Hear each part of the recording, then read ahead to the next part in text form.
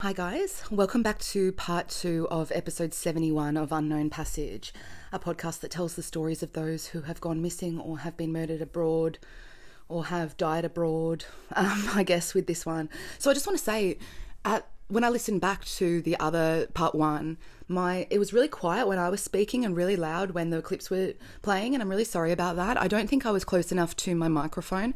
I got a new microphone like a couple of weeks ago. It's pretty snazzy, but it doesn't connect to my computer. It only connects to my phone. So if anyone knows anything about being able, can I buy a cable that connects like a lightning to a Mac Air, because it doesn't connect to my certain type of Mac. That's all. So if anyone knows anything about it, otherwise I'll just go to Officeworks and try to figure something out. So between part 1 and part 2, I actually received a new patron, which is awesome. Her name is Jacqueline, which was one of my favorite names growing up ever. So thank you for becoming a patron, Jacqueline. Actually, when I was growing up, both my parents, like when I split up, had, multiple partners, and it was just kind of like a merry-go-round. They don't listen to this, so I can say whatever I want. But my dad actually went out with a woman whose daughters were called Jacqueline and Rebecca. Jacqueline was older, and then when they split up, he met a new woman, and her daughters' names were Jacqueline and Rebecca. So, and she actually had my mum's name, Jane. So yeah, I just thought of that when the new patron came through. So I hope that you enjoyed part 1. When I listened back, wish I'd just done a really long one-parter, because it's been really hot, and that's why I haven't recorded part 2 yesterday, but it is today, but I'm just like sweating through it without the fan on, and I'll probably take breaks. But it just like I kept watching new stuff between part 1 and part 2, and it just was getting me really down. This whole thing has got me really depressed, doing Heath Ledger's life. I haven't thought about him for quite a while, but when he died, which I'll get into, it affected me so much. And I actually had one of my listeners, actually a couple, reach out to me and say that they remember where they were when he died, and what a massive impact his death was on, people who loved film and loved him. And I just thought it was me, and my friend Simone, the day that he died, I literally just couldn't stop crying all day. It took me a long time to get over it, like I knew him. And I was thinking, imagine viewers feel that way and they don't even know him. I literally stood across from him once in my life. How do his parents feel, and how does Michelle Williams feel, and how does Jake Gyllenhaal feel? And it must just be terrible. And I know his parents will never get over it. His dad still talks about him because obviously it's his son, and my eldest cousin died, and my auntie has just literally never gotten over it. He died around the same age as Heath Ledger when he was living in the States, actually, when he went over there from Australia. So I don't know if the States, I don't know if it's just too much for people. My cousin wasn't like an actor or anything, but like most people, I think that Heath couldn't handle the limelight. He liked acting, but he didn't want anything to do with the rest of it behind the scenes. He wanted to be a director ultimately. And I think I was just thinking, Australians really generally, a lot of them have moved back here. They have a taste of Hollywood, and they're like, nah, I'll just live in Australia and travel out to where I need to be. And I have often thought, I think Heath should have done that, which he did. He used to come back like twice a year probably, or once a year at Christmas to see his family. He did on the last time that he came back. But I don't think Australians and Hollywood or the acting thing, they're very two different things, which you've probably got the hang of with listening to Heath talk, how different Australia is, and especially Perth, where he was from. It's so different. I don't think anyone famous except for Heath has come out of Perth. Correct me if I'm wrong. Most of them have come out of Sydney or Melbourne, and he kind of put Perth on the map. But I just kind of think that even though he hated Australian press and they were really shitty to him, I really think ultimately he would have probably moved back here if he'd lived. But he had a little daughter, and when you have a kid with someone who's from somewhere else, that's probably really hard to do, because literally he was living in New York. To get to Perth from New York, you have to go, I think, 5 hours to LA. Then you have to fly to Sydney or Melbourne, which is about 15 hours across the Pacific. And then you have to fly about 5 hours from Melbourne or Sydney across to Perth. So it's about 25 hours, which is how long it takes for Australians to fly to the UK. And that's really hard to do when you've got a kid. So anyway, I'll stop kind of babbling, but it's just things that I've been thinking about. So when we left off, we were talking about how Jake and Heath made Brokeback Mountain, and I was really thinking, like, I don't think movies like Call Me by Your Name or things like that would have been able to be made if it wasn't for Brokeback. They really kind of were the first ones who really made like a gay movie. My friend Mark and I were talking about it. We were talking about actually Home and Away, how he was in it yesterday, and Mark was saying that he can't remember ever having a gay character in Home and Away. Neighbours, neither can I. I think recently they've kind of done it in the last few years. But we were kind of saying, what's the likelihood that there's not one gay person on Australian television? If 1 in 5 people are gay, I think they have kind of worked them in now. Back in the day, that wasn't the case. He was talking about like an old show that he's been watching, Prisoner, and how they kind of alluded to it, but really didn't talk about it in Home and Away, which Heath was in when he was young for a little bit. Shannon, who Isla Fisher played, she's so fucking gorgeous still. She has not aged. She's married to Sacha Baron Cohen. Her character became gay, Mark said, but they never said she was gay. Like, they were just too scared of it. So I think that Brokeback really kind of paved the way for people to write, you know, LGBTQI plus or whatever scripts, because I can't remember any major films before that.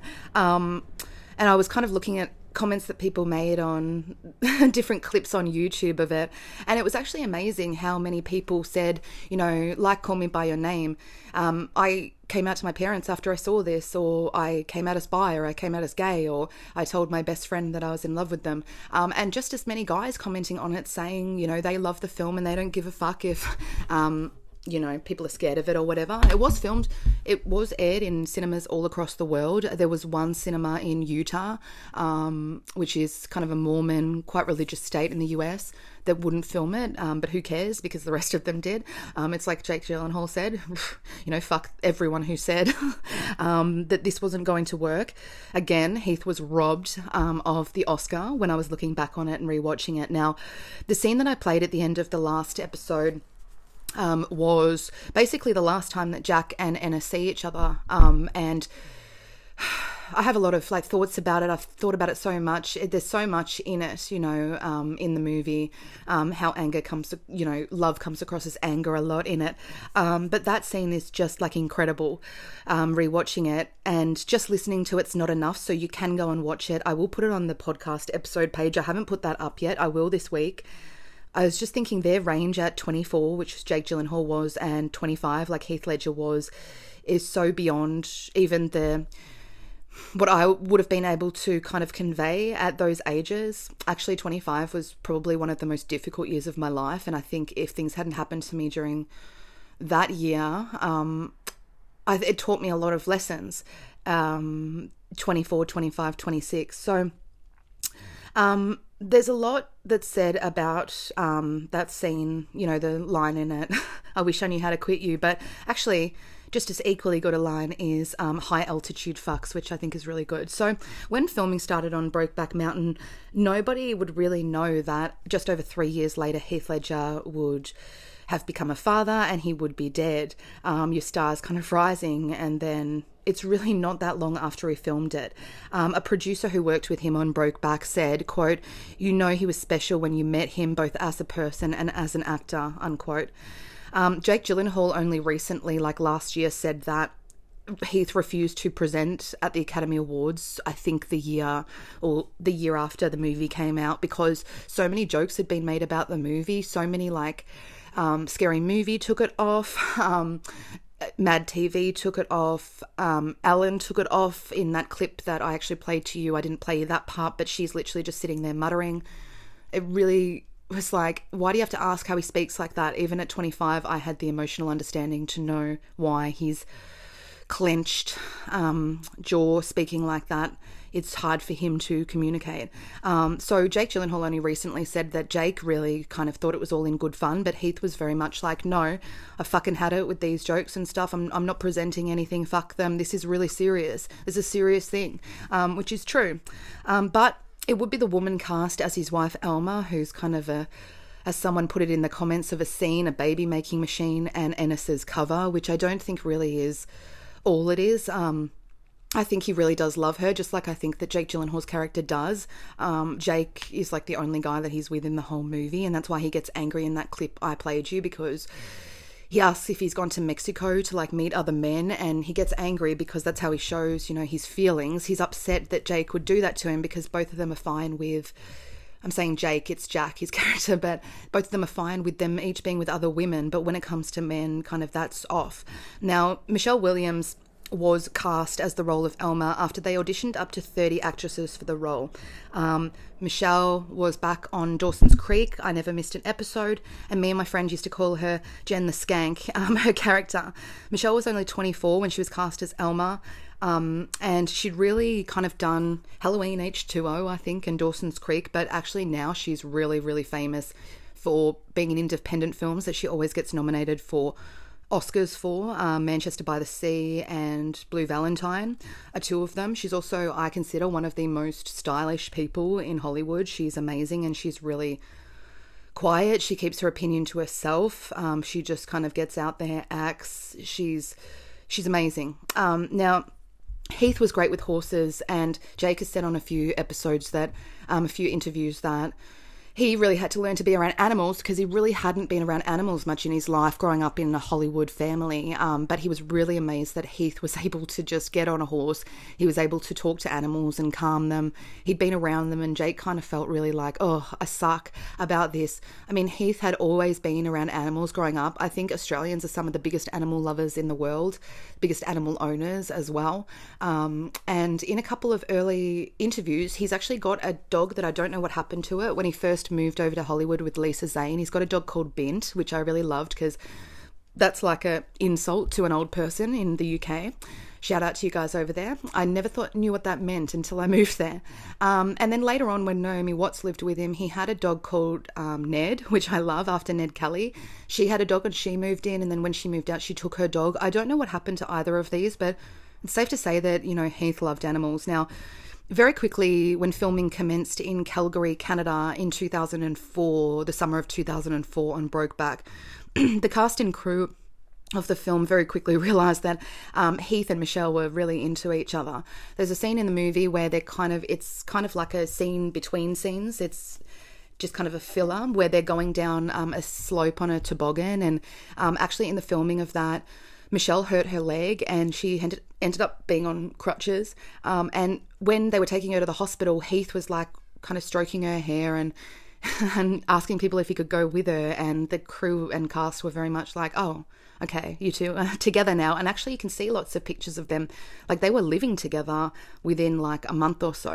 I was kind of thinking Heath had never really been on his own. As far as you go back, there's actually a couple of Australian girls, actresses, like Christina Couchy, who he went out with. He was never really on his own. And I don't know if that was an issue for him or whatever. It is something that I think men cope with more than women, the inability to be on their own.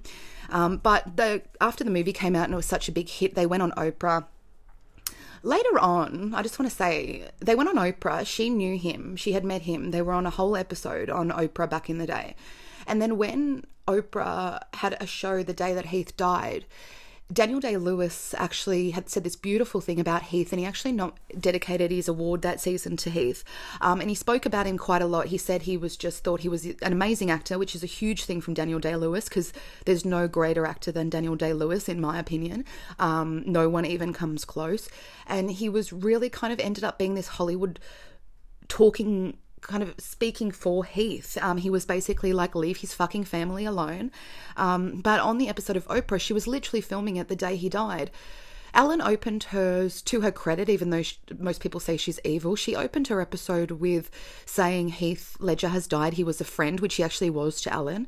And Oprah never said anything. And actually, they were interviewing Daniel Day-Lewis for whatever movie he was making at the time, maybe, I don't know, Lincoln or something. And he actually stopped her and said, can I please say something? Heath Ledger died today and I feel really unsettled about it. And I just want to say how fantastic he was. And the last, 5 minutes in Brokeback, when he's in the trailer and the shirt is hung up in his wardrobe and the picture of Brokeback is there, and he says, what does he say? I swear Jack Twist, I swear, or something. He was just saying he was one of my favourite actors, and I just want to say something. And you can go and watch that online, and Oprah goes, oh yeah, like she just... People like that, they're so fucking high up with so many minions under them, then what the fuck is he to anyone? Like, this is why I'm sick of Hollywood. This is why I understand why Heath was the way he was, especially being an Australian helps understand. But I'm going to play you a clip anyway from when Anne Hathaway, Michelle Williams, Heath Ledger and Jake Gyllenhaal were on Oprah. They were very young, and just the cast, Jake and Anne, talking about how they knew Heath and Michelle were together. I remember being at rehearsal and the two of them sort of like googly eye looking at each other, and then I left for 2 weeks and came back and they were in love. And we were all living in trailers while we were shooting the movie, and there were four. Ang Lee was it really shot in Wyoming? It was shot in Calgary, in Alberta. Okay. Yeah, in Canada. So we were there, and there were 4 trailers, and then there quickly became 3 trailers.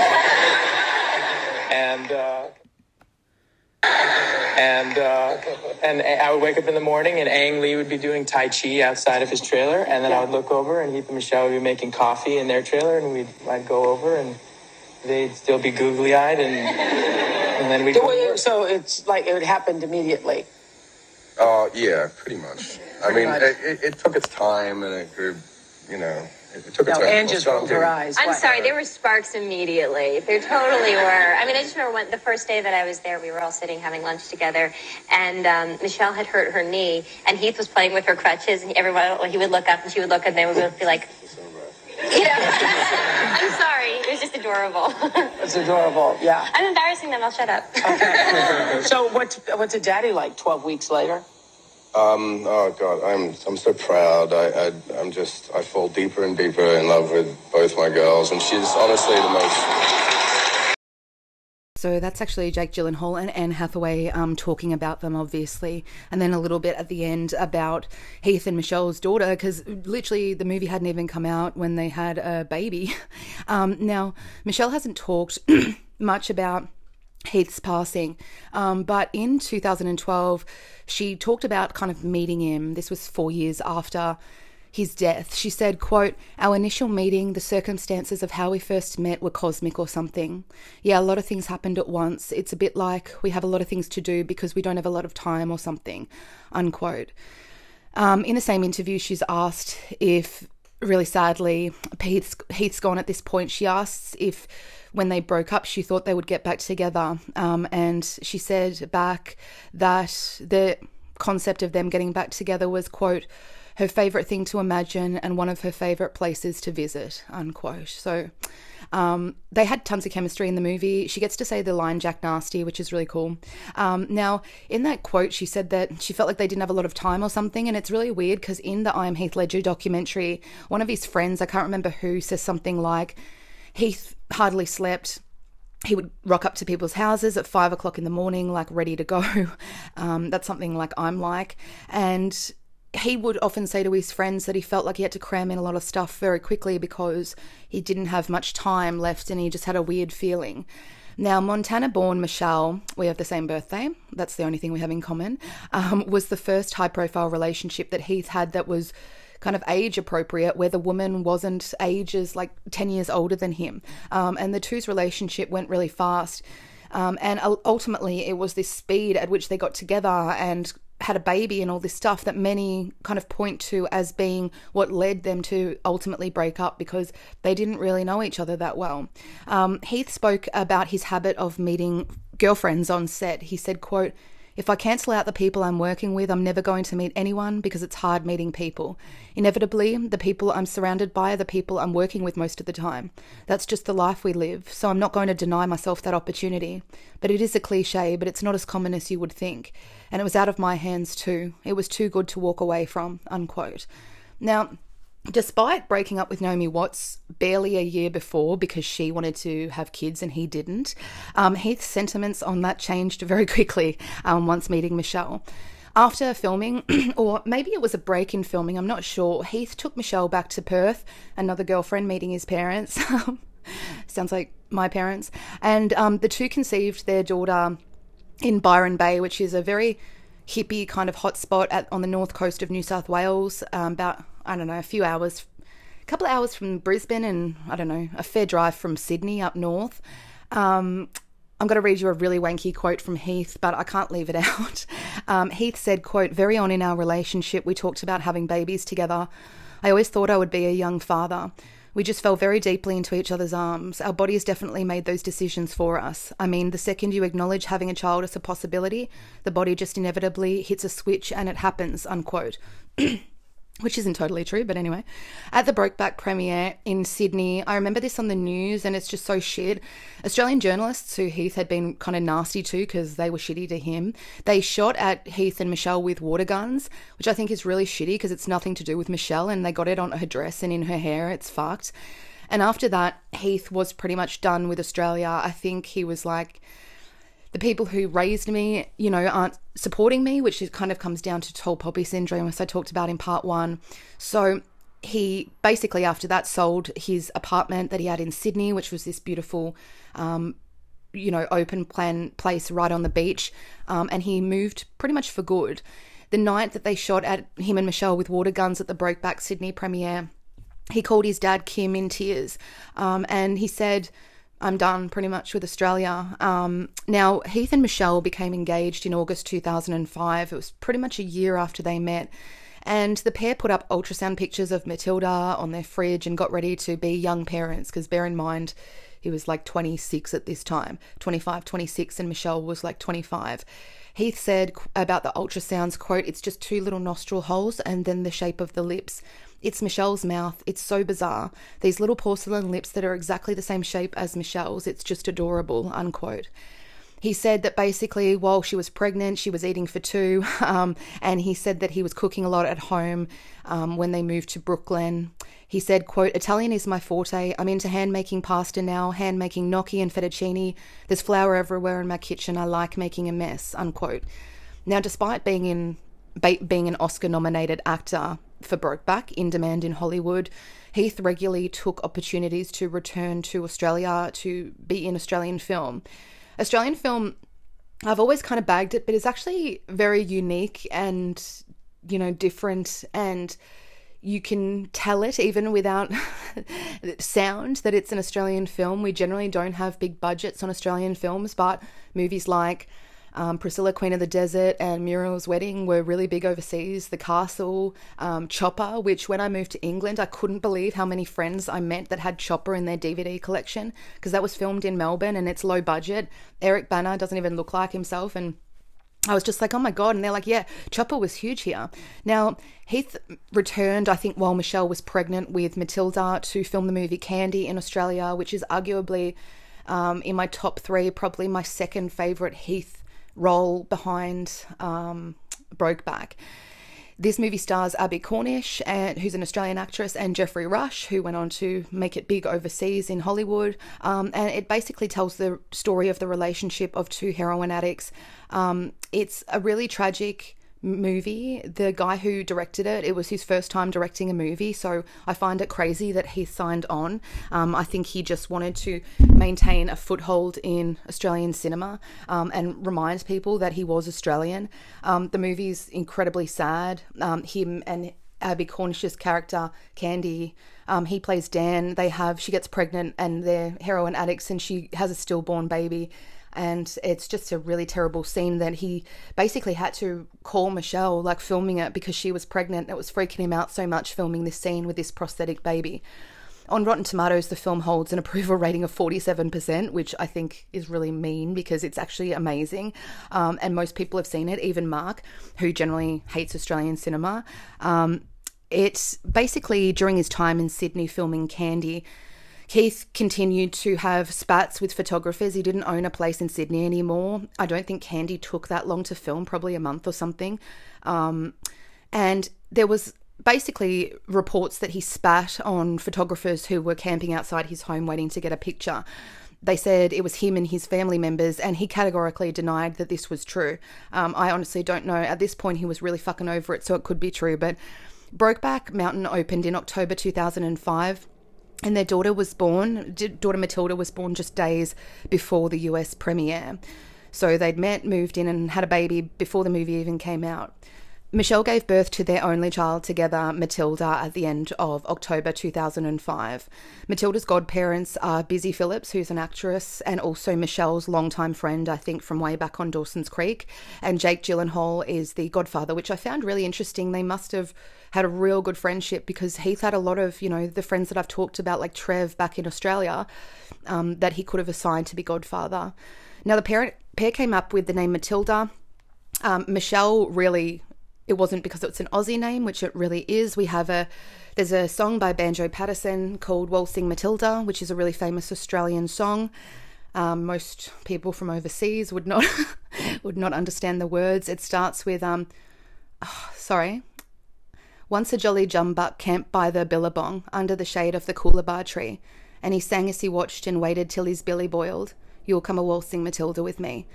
That's from the top of my head. I'm not reading that. I used to know it all off by heart. How many of those words don't you know? Billy is a billy tea, like making it in a billy, which is kind of like a teapot. My grandfather used to do that in his backyard for us. And you kind of swing it around over your head. A billabong is kind of like a swamp. A jumbuck is a guy who works with sheep. It goes on. But Michelle said, quote, I came up with it on the subway one day. It just fell from the sky and into my head, and I love the Roald Dahl book Matilda. I didn't think about it at the time, but then afterwards I was like, yeah, that's the girl I want. Read lots of books and make things move with her eyes. That'll be my daughter for sure, unquote. Now, Heath said, much like many new fathers, that when he watched Michelle give birth, he really never felt so useless. He said, quote, for man, birth is the realization that you're just a hopeless, useless specimen of life, and witnessing this innate primal strength within women can be such an intimidating experience.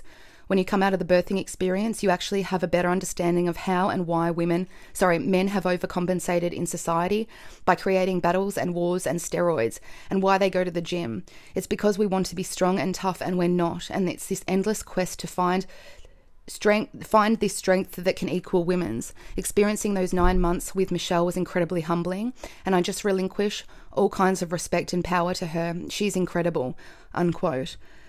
And yeah, it didn't take long for them to realize that babies are actually really hard work. Now, they moved to Brooklyn, which I've talked about previously. They moved to a quiet area of Brooklyn, not like a kind of hipster Williamsburg kind of area.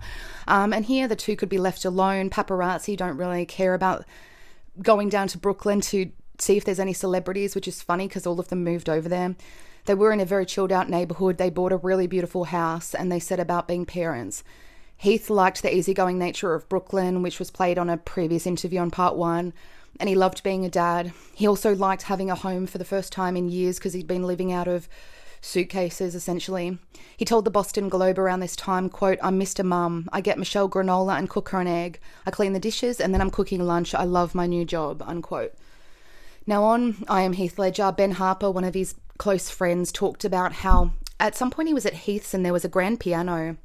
And then Ben commented on how nice it was. Then the next day, the grand piano turns up with movers, and it was Heath giving Ben this grand piano. And then about a week later, Heath called him and he said, all right, you got the piano. Now you just got to do one thing. You got to write a lullaby for us to sing to Matilda. And Ben Harper did do that, and he performs it on I Am Heath Ledger.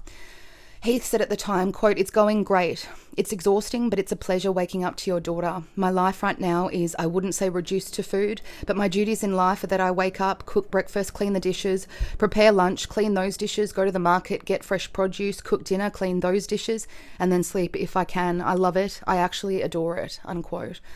Now,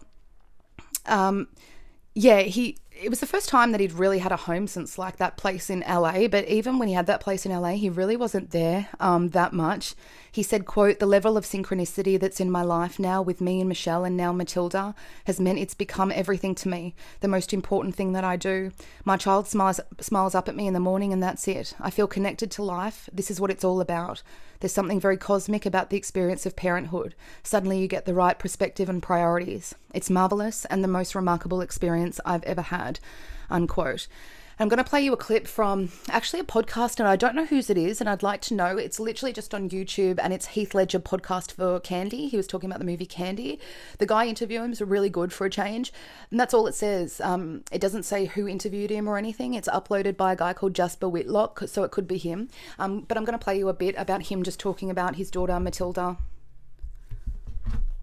talking about you being a dad. How is becoming a father? And I guess she just had her first birthday just a week ago. Yeah, it's amazing. She's just the most brilliant little person, and so full of life, and so smart, and so happy. And she's just a darling. I just love her so much, and it's wonderful. Has becoming a father actually changed your approach to work in any way at all? Well, yeah, I mean, it must, because, I mean, it changes the person you are, and change as a person simultaneously kind of just changes your performance, too. Like, any growth in your personal life is, you can't help it. Like, it comes to fruition through your work. It just does. It reflects, and so I guess it does. I'm not sure. I'd say it influences my understanding of people and performance more than it would influence like my choices. Yeah. Sounded really either really tired or stoned in that. I don't really know. Yeah, he kind of trailed off at parts where it was like he was not even on it anymore, but then sometimes he was really visceral. I don't really know. But I just want to say Matilda was such a... Oh, fuck. I dropped my mic. She was such a beautiful little baby, and she's 15 now, and she looked like Heath when she was younger. It was unbelievable. But now if you look up pictures of her, she looks exactly like Michelle Williams. It's hard to believe she's 15, turning 16. In a couple of years, she'll have access, like, because they left the Oscar for her and most of his money, actually, which I'll get into later. So... Oh, and I also just want to say there's heaps of beautiful pictures of him and Matilda in Brooklyn with him her on his shoulders when she's like 1, or there's a really beautiful one that I'll put on the Patreon where he's kind of drinking a coffee and she's got her arms wrapped around his leg, and I really doubt she'll have any memories of him because she was only like 2 when he died. So both Heath and Michelle were nominated for Oscars for Brokeback Mountain when award season in 2006 came around. Michelle is actually an incredible actress in her own right, and she has been nominated for 4 Oscars but not won any, I don't think, in her life. Now, during the awards season of 2006, there was so much pressure on Heath to do a lot of promo and stuff like that for Brokeback and to talk to a lot of people, and he was really, really anxious the whole time, and he was fearful that he told someone that he thought it would be his last good film, and he was like, what if I just fade off into obscurity over this? Like, what if I don't do any more films after this? Which he would never come to know that he would do a film that people would probably remember him for. In 2007, he would film it. So basically, there's a scene at the 2005-2006 Screen Actors Guild Award where he and Jake Gyllenhaal are presenting a nod, and he kind of giggles in it. Now, he got a lot of like crap about this to the point where he had to like issue a statement saying that he was just nervous. He wasn't laughing. I've watched it. It is literally because they're reading off a monitor. He was only told literally 30 seconds before he was doing it that he had to do it. And also the way that it is worded is so dumb that him and Jake Gyllenhaal are both laughing because they just use these antiquated words that they're both laughing at to describe the movie. That's literally all. But he said, quote, "I'm so sorry and I apologize for my nervousness. I would be absolutely horrified if my stage fright was misinterpreted as a lack of respect for the film, the topic and the amazing filmmakers," unquote. Now, according to Us Weekly, which is probably not a good source, but it gets quoted quite a lot, according to sources around this time, which could be true, may not be, Michelle Williams tried to get Heath Ledger to go to Promises Rehab Center in Malibu at this time. This has never been confirmed. But it was also in this awards season that a grainy video surfaced of Heath Ledger at an after party after an event. He was drinking beer and he was talking to someone, and he was basically saying that back in the day, he used to smoke 5 joints a day for 20 years, which is almost impossible to believe it can't be 20 years because at this time he was only 27. I don't think he was smoking joints at 7. In the video, someone beside him is snorting what looks like cocaine, and pretty much Heath Ledger is saying to the person next to him that Michelle Williams is upstairs in their room and she'll be really, really like pissed off at him for being at the party. Now, the video by the press was called Shocking and Harrowing, which I don't think it is, because he's drinking beer and talking about stuff. He's not actually doing drugs. It was acquired, surprise, surprise, by Australian media, Channel 9. And basically, it then sold to the TV show in America, The Insider. But some high-profile Hollywood actors came out to basically threaten to boycott Insider, and so it was never released. These were Natalie Portman, Sarah Jessica Parker, and Josh Brolin, and I don't know why they ended up rallying for Heath, but I think it was just because he was vulnerable. He had a new baby, like, fucking leave him alone. They're just trying to bring him down when he's at, like, the peak of his career. So he basically, also in the video, shows someone a tattoo on his arm of an M, which stands for Matilda. He also had the initials, I think, of his mum and his sisters. He says in a quote, "This is to remind me never to smoke weed again," unquote, which he's not. And most people who have seen it say that he's self-deprecating in it. So it's just stupid that it was ever considered an issue. But I think it became an issue for Michelle Williams because she actually didn't know how much he smoked weed. And I think at some point he did do coke. So yeah, that would come into play in a little bit. So despite this, they went on with their life for a while, and they were pretty content. Heath Ledger told New York Magazine, quote, "It's the closest we've ever come to feeling like we can lead a normal life. We've localized ourselves. I don't think there's another place on earth I'd rather be right now. We're very happy," unquote. At some point in this, he went back to do the AFI Awards in Australia, because in Australia we have awards where you get nominated. Overseas movies get nominated, weirdly. And he's kind of playful in this. Magda Zabansky, who played Sharon in Kath and Kim, kind of pashes it, like has a kiss with him, big snog on the red carpet. Then later on she presents an award where she's got like a pash rash, as we would call it, but she calls it Heath rash instead of heat rash. And he's kind of like being silly and playing along with it. Now, Heath and Michelle Williams were spotted getting a marriage license in New York in November 2006, and in 2007 there was rumours that they had secretly got married, but they actually never really tied the knot. Heath said that it just wasn't necessary, quote, "I really don't feel like I need a piece of paper to validate the love I have for her. She's my soulmate," unquote. Now, also in late 2006, Michelle and Heath had done Brokeback, like Candy, now this. He really never gave himself much of a break, which I think is really his problem. He needed to look after himself. He's a grown man. But in late 2006, Michelle and Heath both starred in this kind of artsy-fartsy movie, which I thought sucked, called I'm Not There, which is about Bob Dylan. He was doing press for this in the last interviews that he did before he died. He's really kind of out of it. I don't really even want to play them. They're on YouTube. Because you generally film something the year before. He was basically only promoting that in the November before the January that he died. Now, during this time, which is talked about on I'm Heath Ledger, Heath actually started a music video production company with his longtime friend Matt Amato. And it's never ever talked about, but they just showed how many they actually produced. I definitely implore you to go and watch, like, I Am Heath Ledger. He and Matt loved making music videos. I think at some point he really just wanted to do that full time. He made one for one of his friends who was like a rapper. I don't know how to pronounce his name. It's like N''Fa, which is a really good music video. He also produced a music video for this girl. So his sister Ashley had a friend who was like 18 who was a singer, and she emailed Heath from Australia to New York and said, "How good's this chick? You should like make a music video or help her get ahead. Her name's Grace something." And literally within like a week he had flown her out, and they were like filming these amazing like artsy music videos. It was really cool.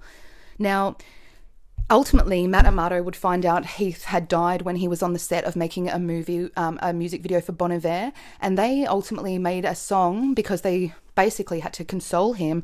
They ended up writing a song called Perth about Heath. Now, Heath often talked about how he was obsessed with the British singer Nick Drake, who was a singer and songwriter who had died when he was 25 or 26 from an antidepressant overdose. And I think at some point he wanted to make a movie about him. A lot of people I know are really obsessed with this guy. He's kind of like a guy you know, like in a Kurt Cobain kind of James Dean way, where people only even now continue to discover his work. Now, Heath suffered very severe panic attacks while he was filming I'm Not There, and he slept very little during this time. He always was relying on Michelle Williams to calm him down. The director Todd Haynes, who made I'm Not There, said, quote, "The night before we were going to shoot a scene, he started having a real panic about it. He had to call Michelle in New York, who talked him through relaxation methods to try to get him asleep. He said he had just curled up in a corner holding one of Matilda's stuffed animals. He slept about an hour and came on set," unquote. Heath had serious issues sleeping, like from the time he was a kid. I too have. In the last week, I have been up for 38 hours at a time. So honestly, doing this, like, I understand, I get all of it. My brain never goes to sleep, ever. I'm not crying, I'm fucking coughing. It was like, I think about things I've done, things I haven't done, things I've done wrong, people that I hate, people that I love, mistakes that I've made. So it's really too hard to explain mine or anything like that, but I'm not a proponent of sleeping pills. I've never taken sleeping pills. I took Valium a couple of times, that's it.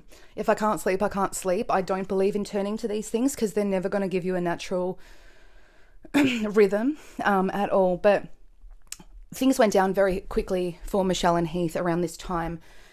There was a lot of reports of him doing drugs and partying, which was actually one of the things about Naomi Watts, why he split up with her as well. So I think there is some truth to the rumour.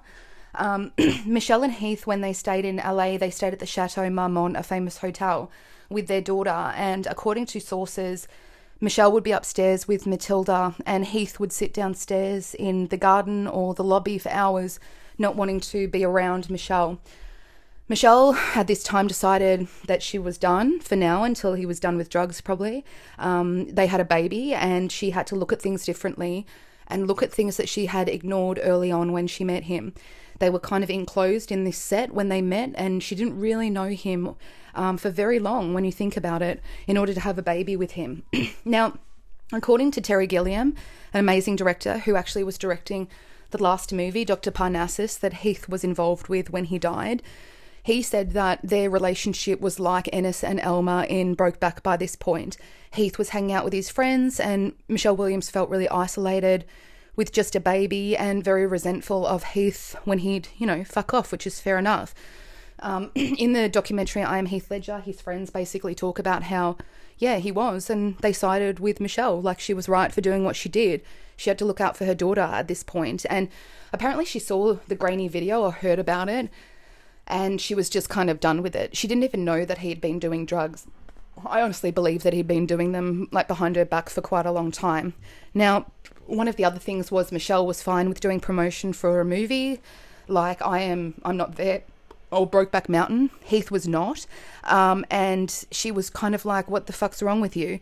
Terry Gilliam told Vanity Fair, quote, "That was the moment when it changed, when he realised, we perceive the world differently," unquote.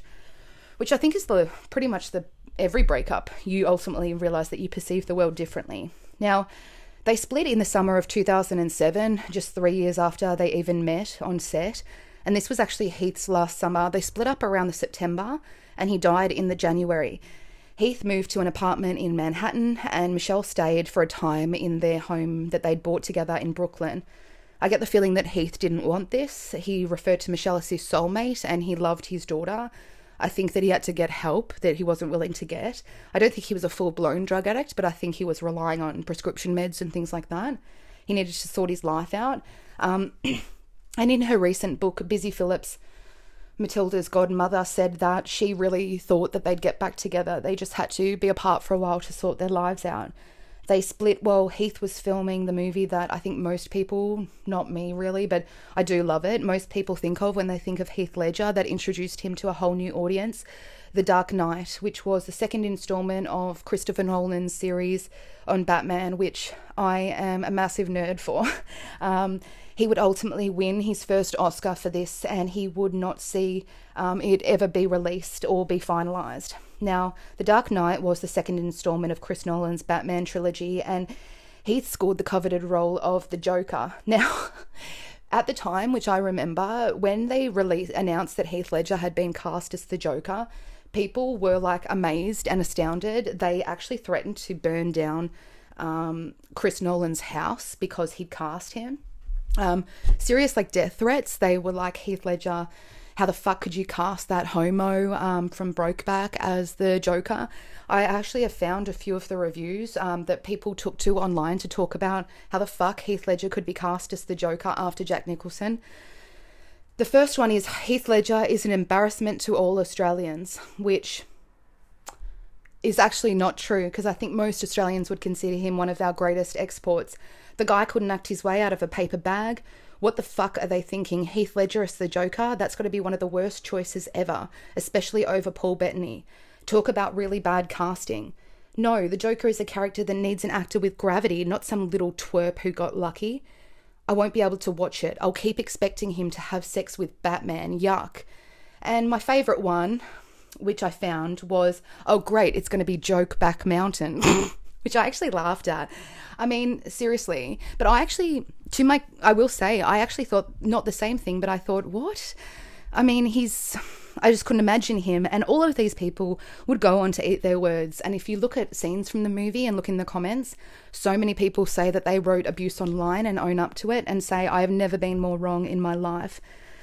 This would end up being the role of Heath's lifetime, and a movie that he would turn out a performance of that I don't think many people can ever, could ever surpass. Now, I've seen it probably 100 times, and each time I remember why Heath is so amazing.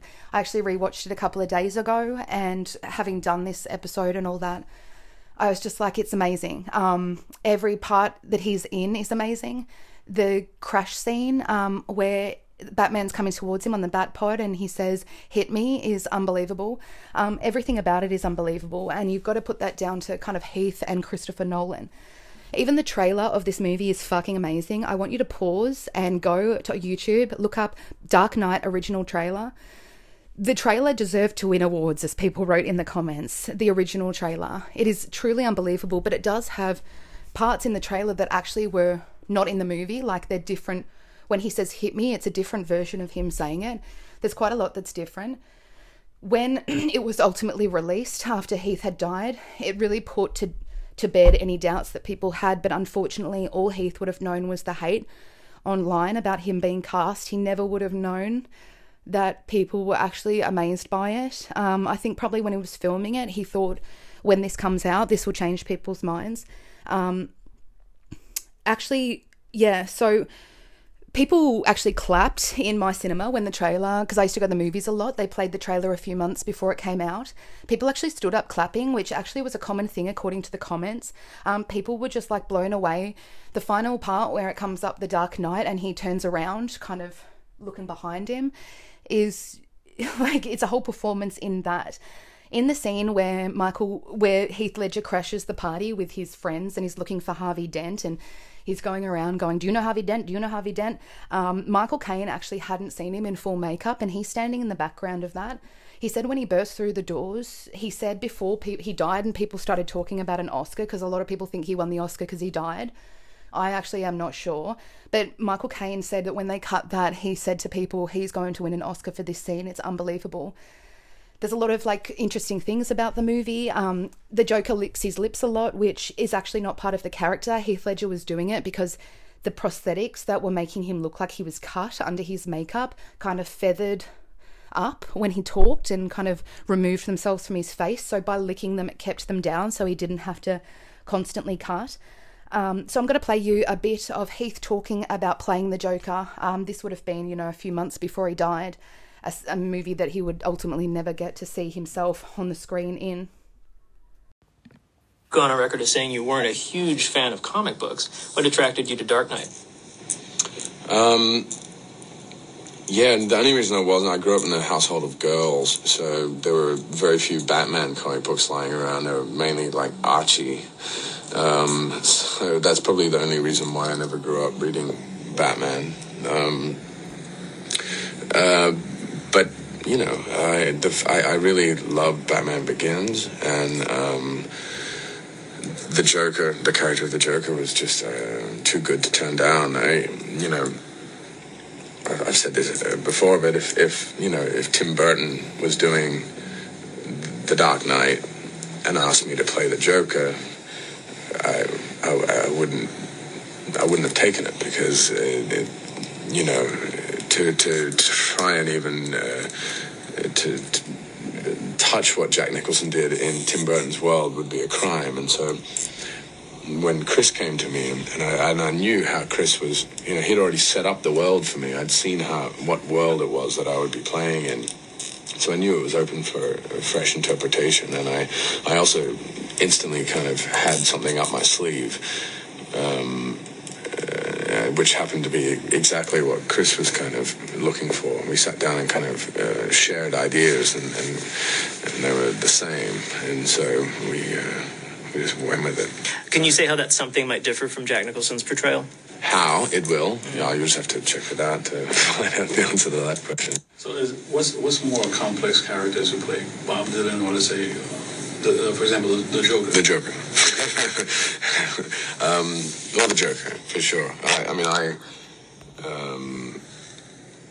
was kind of relieved of the duty of physically portraying Bob Dylan. I didn't really have to.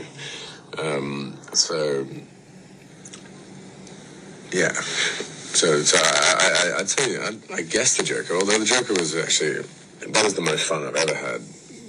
Probably ever will have, playing a character. It was, and I'm not sure whether it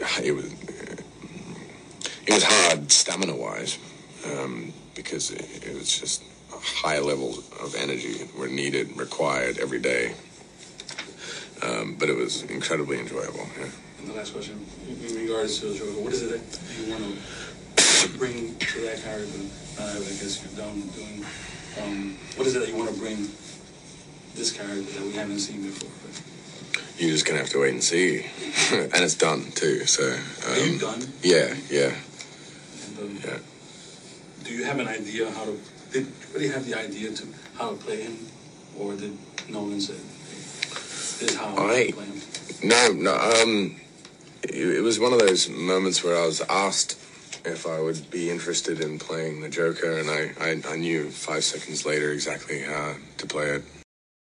So that interview was actually those two were for I'm Not There, but he was actually asked the most about the Joker. At that time, the trailer hadn't even been released, so when he's saying just watch it for yourself to see how it's different, he means it. And I was going to say, in that interview, he's like, his hands are all over the fucking place. He doesn't seem like he wants to be there. Some of the interviewers, there was a lot of controversy. They were super mean to him.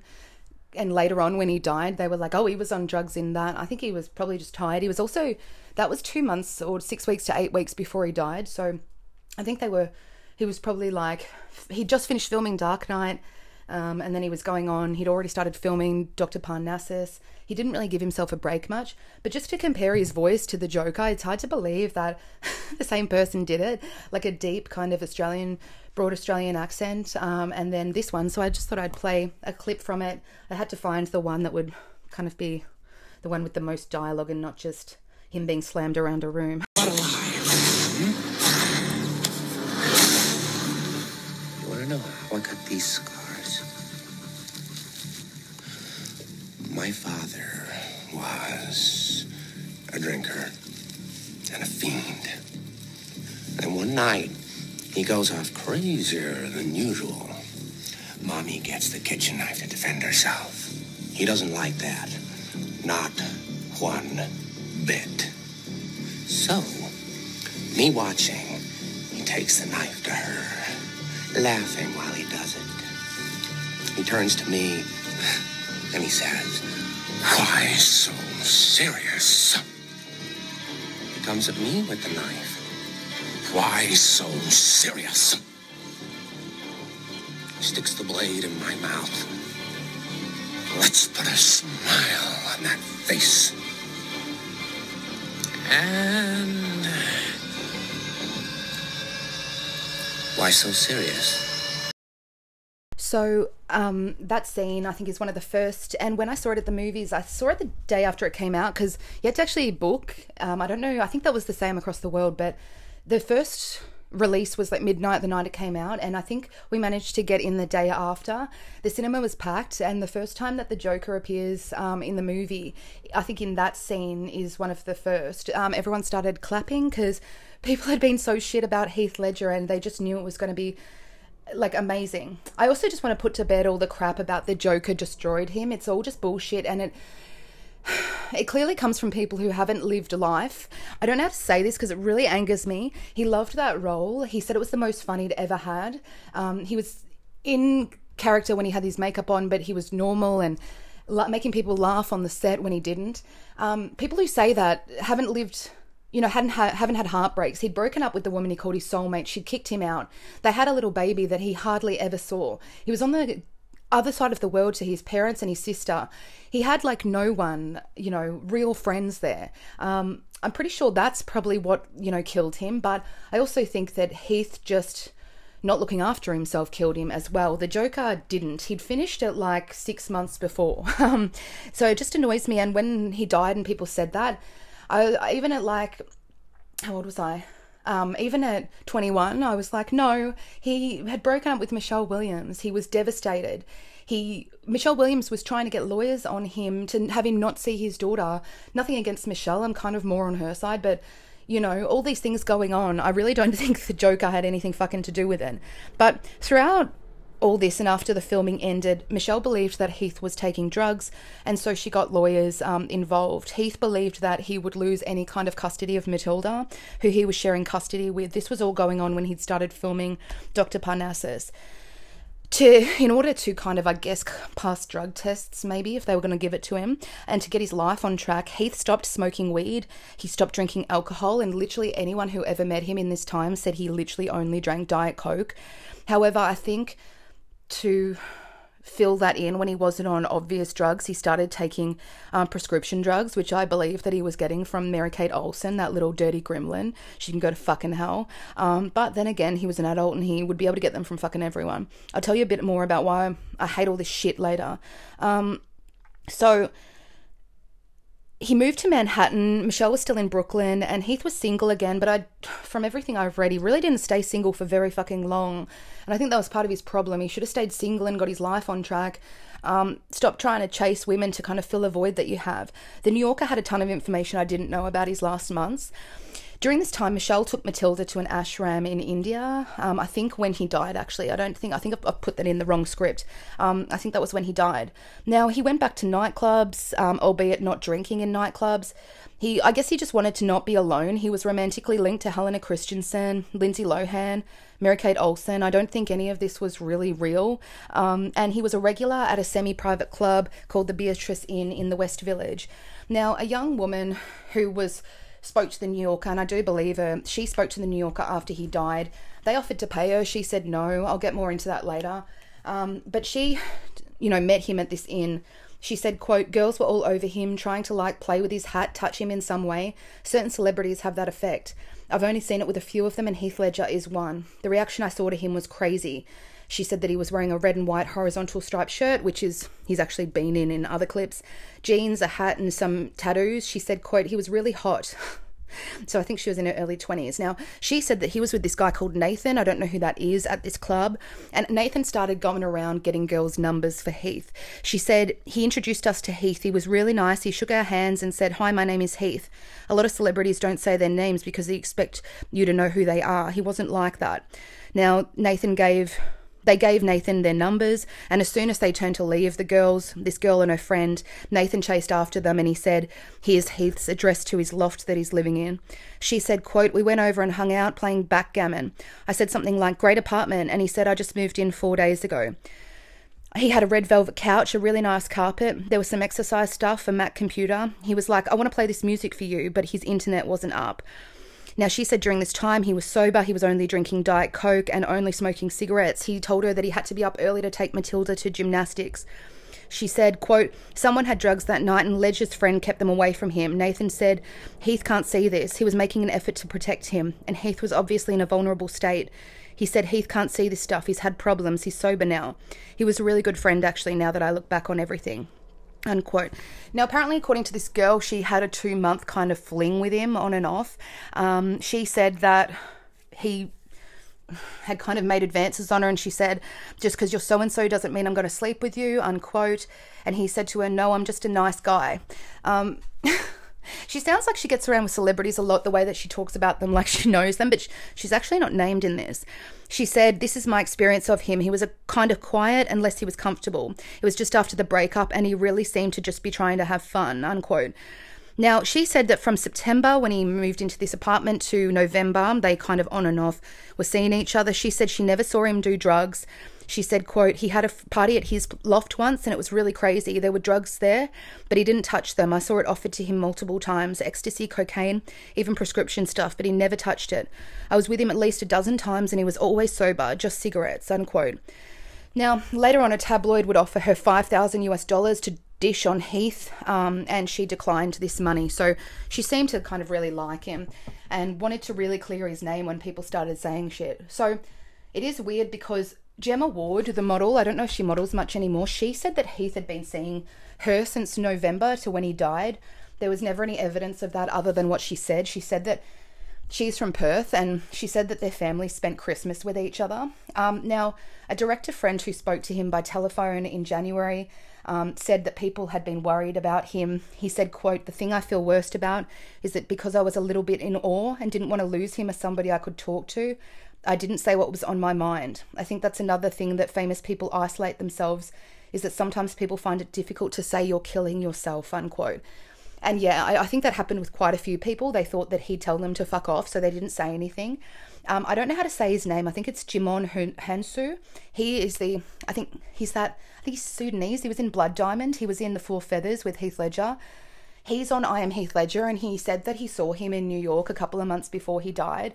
He said that he looked like shit, which goes against what a lot of people were saying, but there are the final photos of him, and he did look pretty worn out and emaciated almost. His face was very worn and drawn. He said that he wished he'd said something, but he didn't. He just, same as everybody else. He had split with Michelle 4 months before he died. He was seeing Matilda when he could, and he'd finished filming The Dark Knight in various places across the world, including Chicago months ago.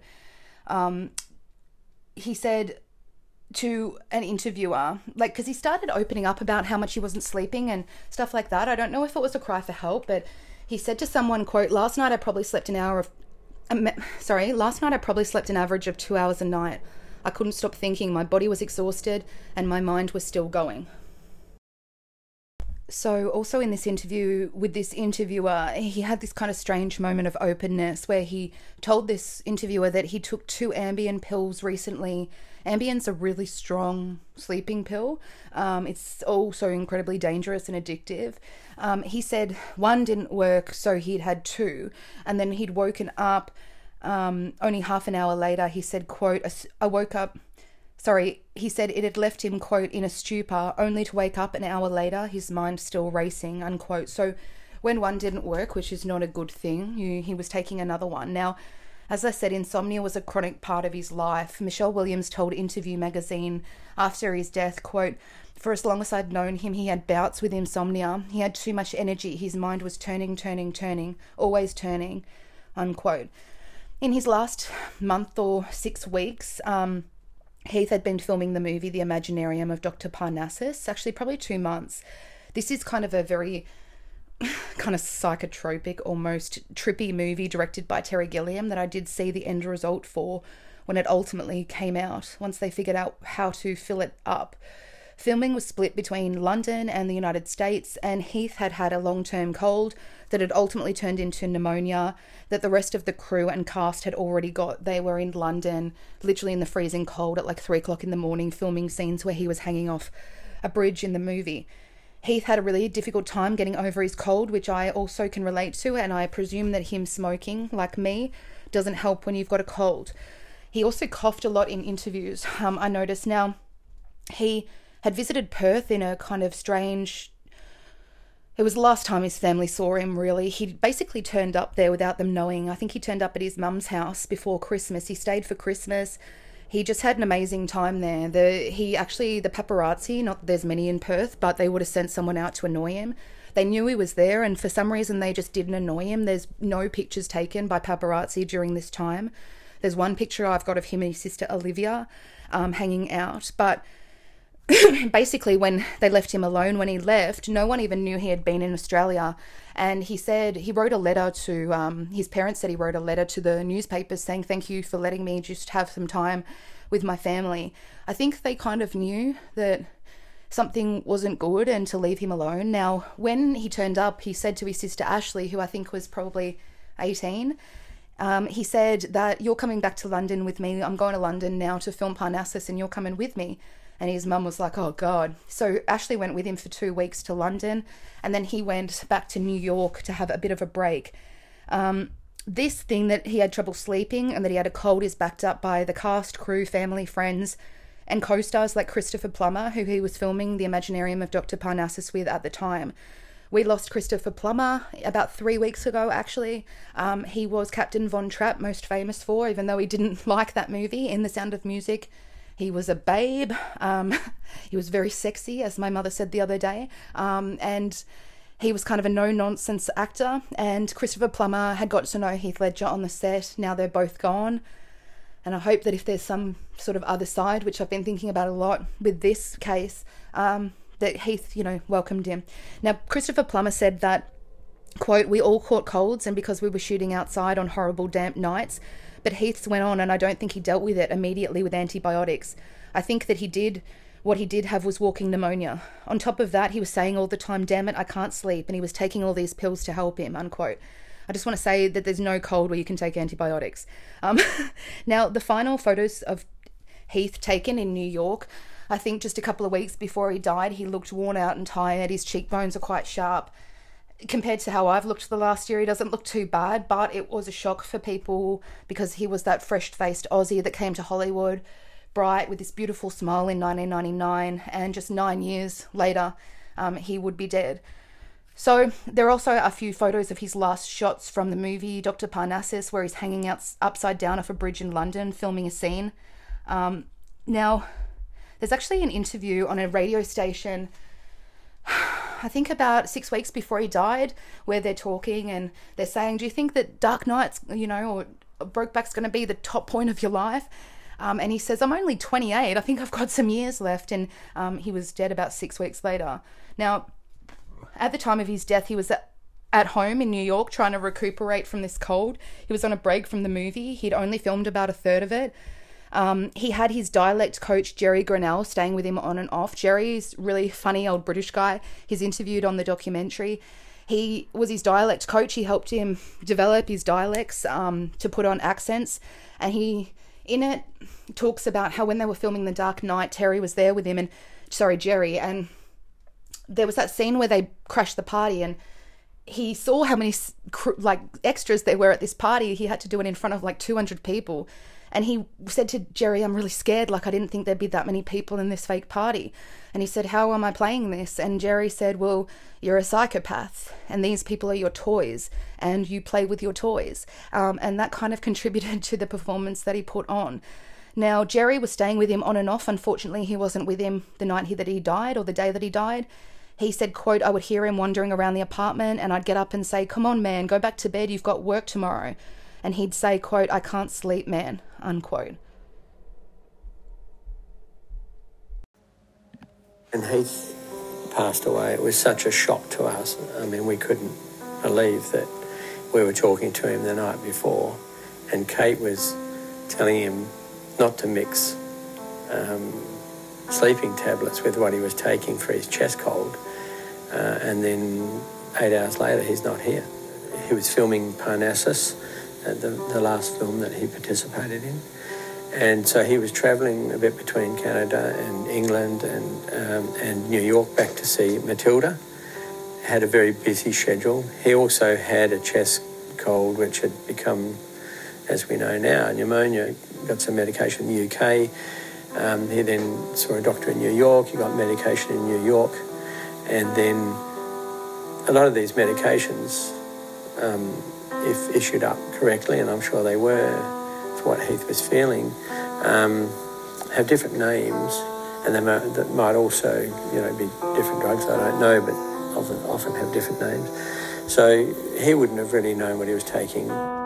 He Was Heath's dad, Kim, talking about the last time he and his family spoke to Heath. I believe it was, he'd called his mum, then his dad, then his sister. I think his sister Kate was at his dad's and was telling him not to mix stuff. And I think he said, Kate, chill, like, it's fine. January 22nd, 2008. According to his agent, Heath had a meeting that morning with Steven Spielberg and was a bit stressed out because he had to get some sleep. Heath's housekeeper heard him snoring in the bedroom of his Soho apartment in New York around 1 p.m. When she looked in on him, she saw he was in bed with the sheets kind of up around his neck. He was face down in his bed and snoring. At 3 p.m, his masseuse arrived.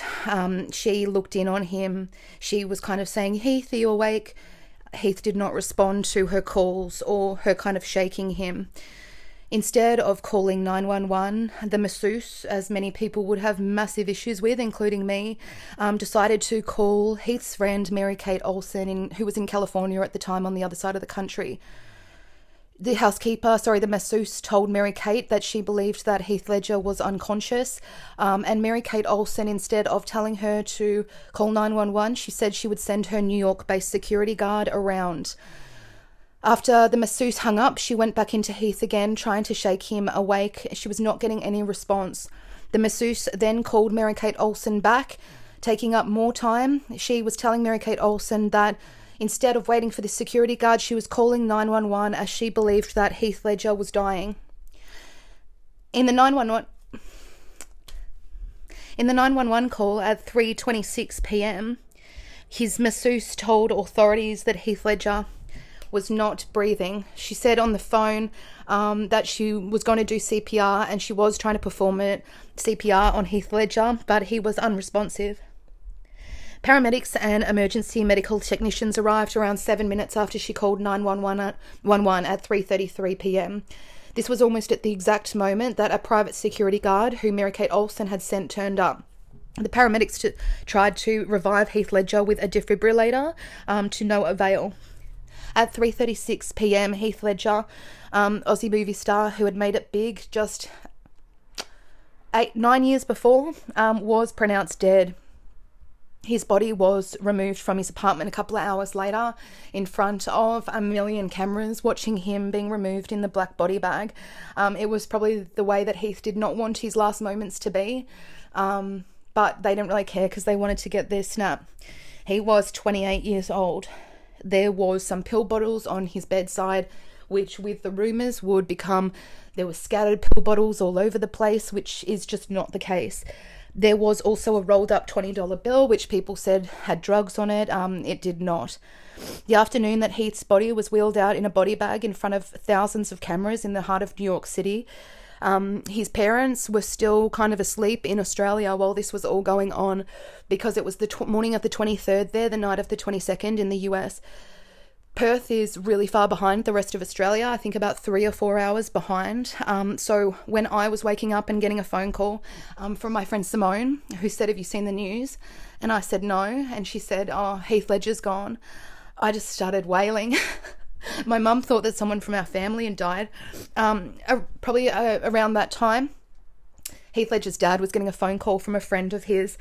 He tells the story about how the friend who was in Adelaide, which is a couple of hours ahead, called when all this was happening on the news. It was already kind of broken.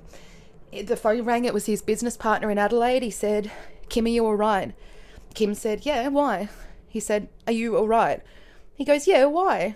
And his friend very quickly realised that they hadn't found out yet because they were really far behind in Western Australia in Perth. So he pretty much told him to turn on the TV.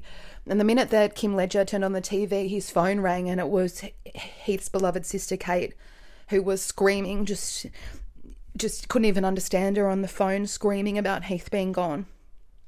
Michelle Williams was advised while filming a movie in Sweden by someone obviously on the set. I have no idea how she must have felt. And I believe that his mother had heard it on the radio while she was going about her business in Perth.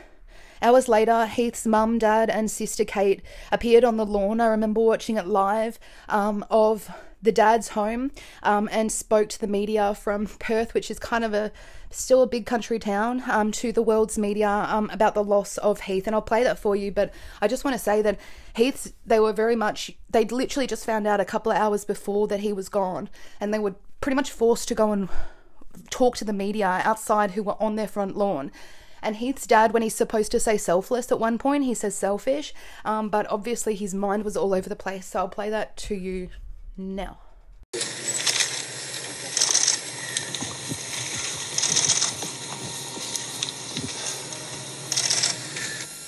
Confirm the very tragic, untimely and accidental passing of our dearly loved son, brother and doting father of Matilda.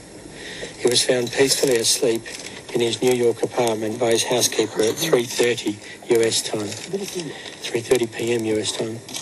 We would like to thank our friends and everyone around the world for their well wishes and kind thoughts at this time. Heath has touched so many people on so many different levels during his short life, but few had the pleasure of truly knowing him. He was a down-to-earth, generous, kind-hearted, life-loving, unselfish individual who was extremely inspirational to many. Please now respect our family's need to grieve and come to terms with our loss privately. Thank you. That's all we wish to say. Thank you. Yeah. And I just want to say good on his dad for saying accidental as well, because he knew the deal. He knew that that's what it would be. He knew his son. He knew how much he loved his career and his daughter, and he slipped that in there. And also, I just want to say, Heath's dad, Kim's standing next to his mum Sally in that, and his sister Kate's on his mum Sally's other side. And Kim's got his arm around his ex-wife Sally, which I can't even imagine. Like, my dad wouldn't even do that if I died. I can guarantee you it, because he hates my mum so much. All these years on, 30 years on. And Kim also does that at the Academy Awards. And, that's a maturity thing as well. They've lost their son together, and they're going to be united because Kate's lost her brother as well. So after this, Mary-Kate Olsen, who I really don't want to talk about on this, but I have to, she was obviously questioned. Why was she called before the 911, which I think I have the answer to. She refused to speak to the DEA, the Drug Enforcement Agency, about the drugs and any links to her, why they would call her. And she was basically said that she wouldn't talk unless she was granted immunity for whatever happened or whatever they found out. I'll tell you what probably happened. Heath was probably getting drugs off her because she's worth about, $3 billion. She's probably got her own fucking pharmacy of drugs, whether she needs OxyContin or not, because fucking no one does unless you've got cancer and you're in the last stages of it. That's what it's there for.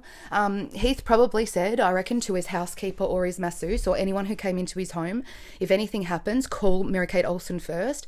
And I think that's probably what happened.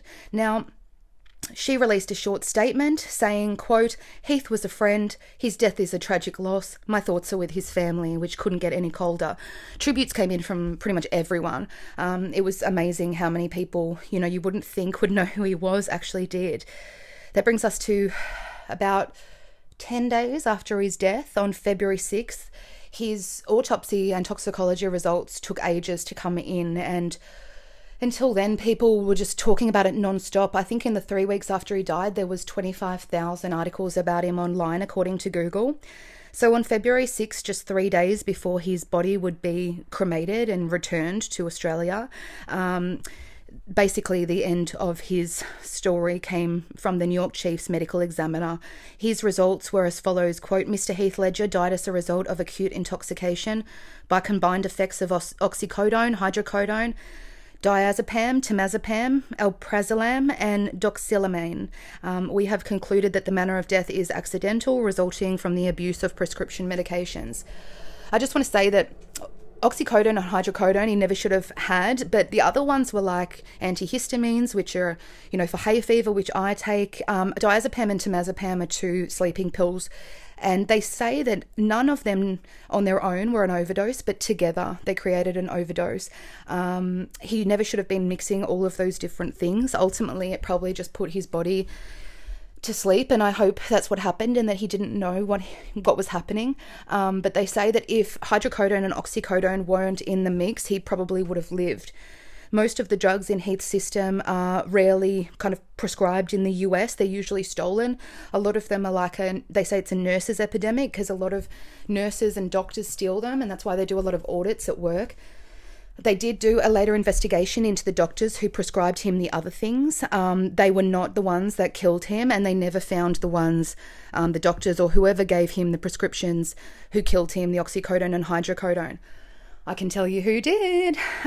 James, I don't know what his last name is. He was a forensic pathologist. He was the one that basically said that if hydrocodone and oxycodone had been left out of the combination, he probably would have survived.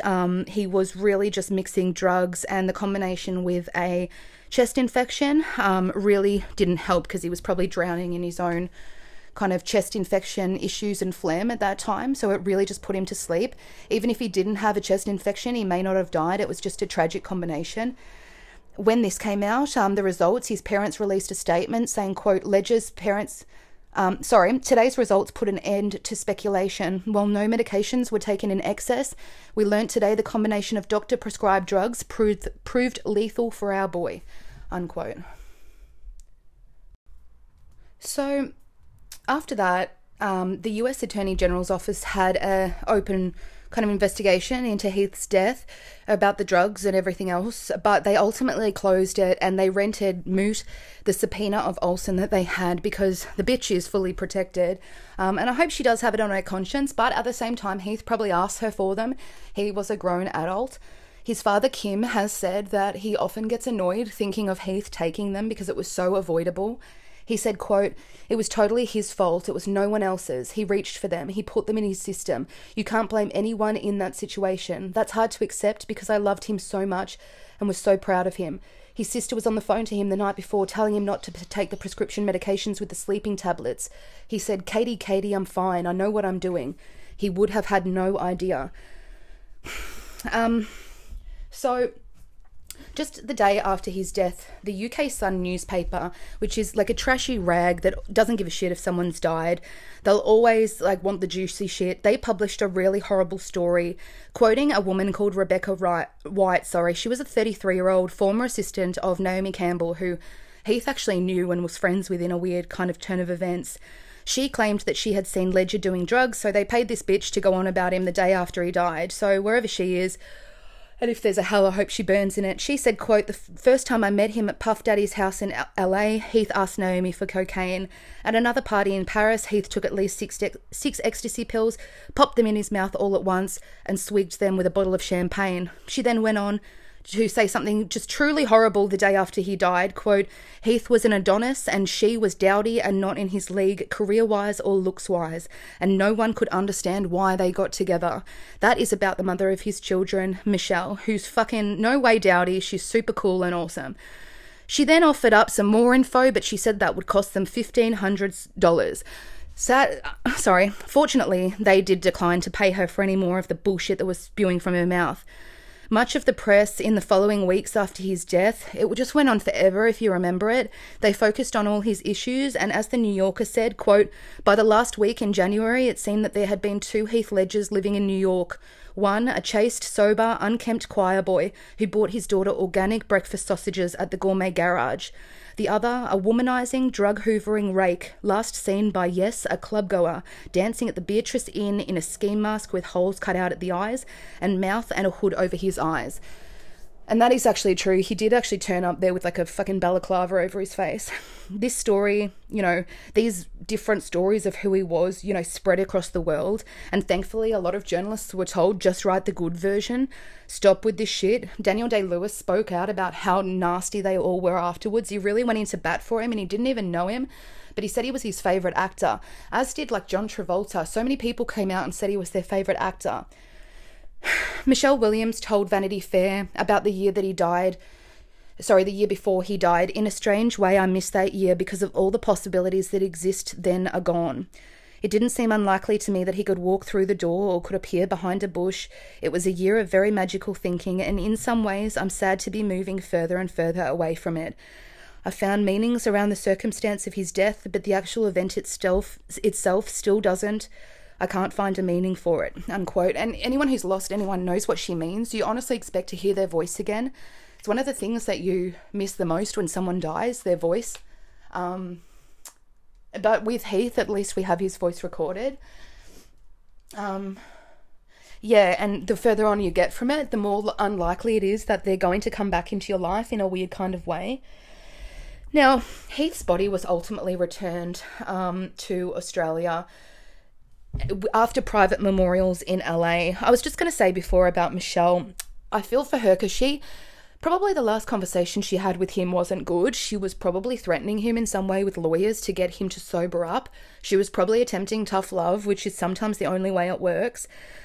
But she probably, loved him so much underneath all of it. And she never got to say goodbye. And he probably died thinking she really hated him. Matilda never got to see her dad that last time and, give him a last hug. So Heath's body was returned to Australia after private memorials in LA. And on the 9th of February, a memorial service was attended, a private one for several hundred invited guests at a college in Perth. Afterwards, Heath's body was cremated at Fremantle Cemetery just outside of Perth, and this was followed by a private service attended by only about 10 family members. His ashes were then interred in a family plot at Karrakatta Cemetery in Perth, which overlooks the ocean. It's really beautiful. It's a very peaceful cemetery. He's interred with his grandparents' ashes there, who I believe were alive when he did Brokeback Mountain, because they actually they were alive when he did. Some of them were alive when he did Joker because they watched live from Perth the Oscars. The other grandparents he's interred with, initially they had like a private place where it was interred so people, wouldn't come and visit it and fuck it up. But I think now they have just like an actual headstone where it is, and people have gone there and paid their respects to him. So if you're in Perth, go and do that. One day I might end up in Perth and might go there. Later that night, all of the family and friends, including Michelle Williams, who had flown over to Perth, they all gathered for a wake on Cottesloe Beach. You can watch footage of this. They were all running into the water and splashing each other, and Michelle was laughing. It's a very Australian thing that I don't think you find, in a lot of other places. Now, Heath never had an updated will. Before he met Michelle, he'd done a will and then he just never updated it.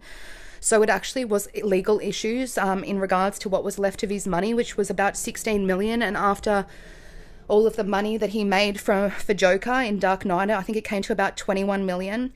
Now, there was all this bullshit talked about how the family was fighting Michelle Williams. It's all bullshit. Instantly, his dad said that Matilda would be left all of his money, and that was pretty much the end of that. The law states in Western Australia that's what happens. Even if it hasn't been updated, the next of kin gets it, and that's what happened. Michelle will obviously give this to Matilda when she's 18, as well as Heath's Oscar.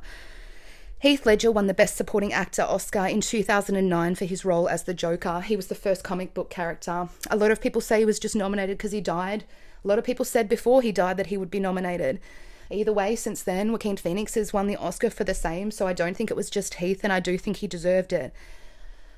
His mum, dad and sister accepted it, which is a long way from Perth to go to Hollywood and accept it. All the celebrities were really upset in the audience. Angelina Jolie was crying, which I didn't think she was capable of. Philip Seymour Hoffman was nominated and he was listening very intently. He would die from drugs about 5 years later. Chris Nolan was there. He looked like he was about to cry. It was only the second posthumous Oscar awarded in Oscar history, behind Peter Finch, I believe. I'm going to play you the clip of Heath's family accepting the Oscar. And the Oscar goes to Heath Ledger in The Dark Knight.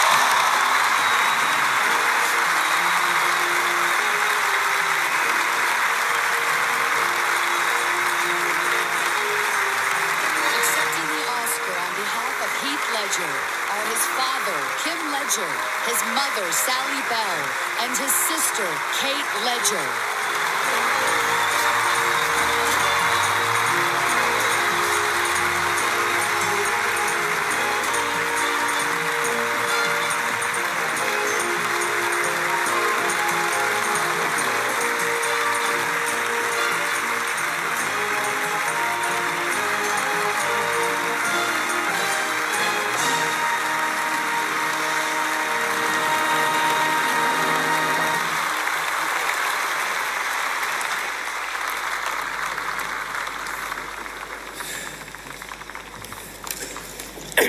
First of all, I have to say this is ever so humbling, just being amongst such wonderful people in such a wonderful industry. Firstly, we'd like to thank the Academy for recognising our son's amazing work. Warner Brothers and Christopher Nolan in particular for allowing Heath the creative licence to develop and explore this crazy Joker character. To Steve Alexander, Heath's mentor, special friend and agent for 10 years. We love you, Steve. This award tonight would have humbly validated Heath's quiet determination to be truly accepted by you all here, his peers, within an industry he so loved. Thank you.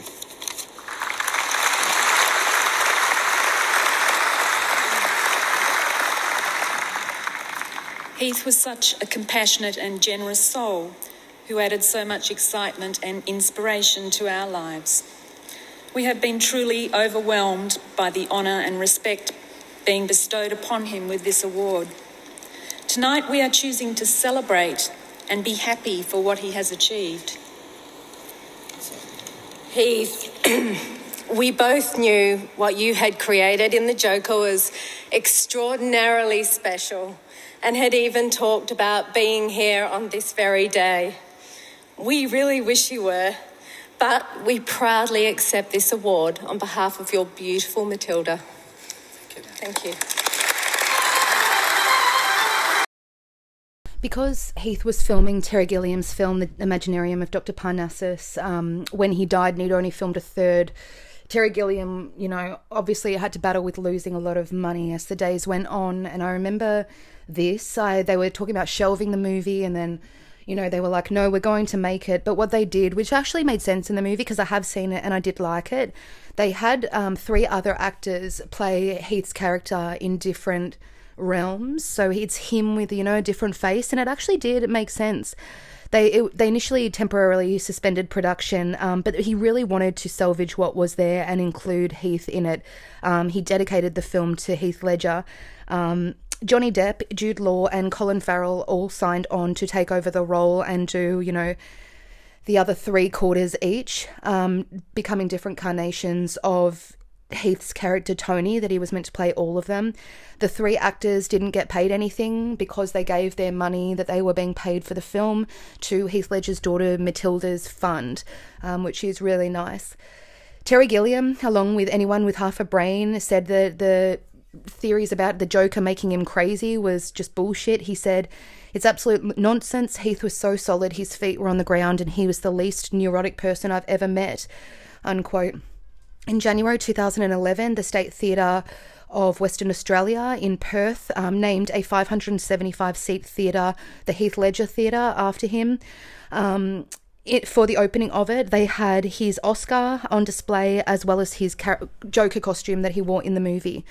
There is also a scholarship, the Heath Ledger Scholarship for the Australian Institute of Film, which goes towards basically an up-and-coming Australian actor who wants to make an international career, and it basically supports them in that, and they've been giving that every year to, I think, 2 different people. Yoko. His dad, Kim, went on to do a lot of work with a group in Australia called Turn to Help, which is a group that helps support, you know, victims of prescription drug use and things like that. He's online, he's spoken quite a lot about it and how it can literally happen to anyone. And the reason that I know that is because when I was in year 12 finishing high school, I had moved up to my mum's the year before. She was living in the country, and it was a whole new area, a couple of hours outside of Melbourne, that I lived in for 18 months. My best friend up there, Shelley, who was going through school with me, she died of a OxyContin, which is similar to oxycodone overdose, when I was about 3 months away from finishing year 12 with her. She was 19 years old, and she'd been out of school for a bit and come back like I had for about a year. And I was at school the next day. I was always hanging out with her. The last conversation we had was a fight where somebody came around with cats in a box at our school, and Shelley just took one, and I said to her, how can you look after a cat? You can't look after yourself. And she died before I spoke to her. And I was waiting for her at school the next week, and my teacher, my coordinator of our year level, came out, and she said, oh, Felicity, come over here and talk to me. And I said, I'm waiting for Shelley, like she's probably late. We weren't starting class yet. And she said, Shelley's dead. That's what she said. And then I said, what? And she said, Shelley was found dead last night by her mum. And her mum had found her dead in front of her fridge. She'd had a massive heart attack from OxyContin, which she was taking all the time. I knew her anyway. I never really had to talk to her about it. No one could have really talked to her about it at all. She was just doctor shopping and going around to different doctors and telling them stories to get these drugs, telling them that she had a sore back, that she saw this, and they'd give her all these different drugs. And her heart had had enough when she was 19. So I know that people, don't know what they're doing, and she wouldn't have known what she was doing. She'd actually bought like this purple leather jacket the week before she died, and she was paying it off. We call it lay-buying here, before Afterpay and all that. And the first thing I said when they said she was dead was, she's got to pick up her jacket.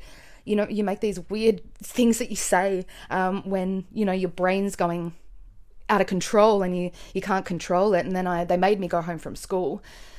And I went to my mum. She was playing tennis, and I literally walked on the court in the middle of her playing tennis, crying. She was like, what? Matilda Ledger is turning 16 this year. She's 15 now. And it's hard to believe, because I remember when, he wasn't even with Michelle. She was just over 2 when her dad died, so I very much doubt she has any form, firm memories of him. But in a way, she has what many people don't have, which is, a plethora of movies to watch with her dad in them, and a lot of interviews as well. She also has a movie that her parents got together on, which is amazing. Michelle dedicated pretty much over a decade of her life to Matilda without really dating or anything. She's been an amazing mum, and they're really best friends.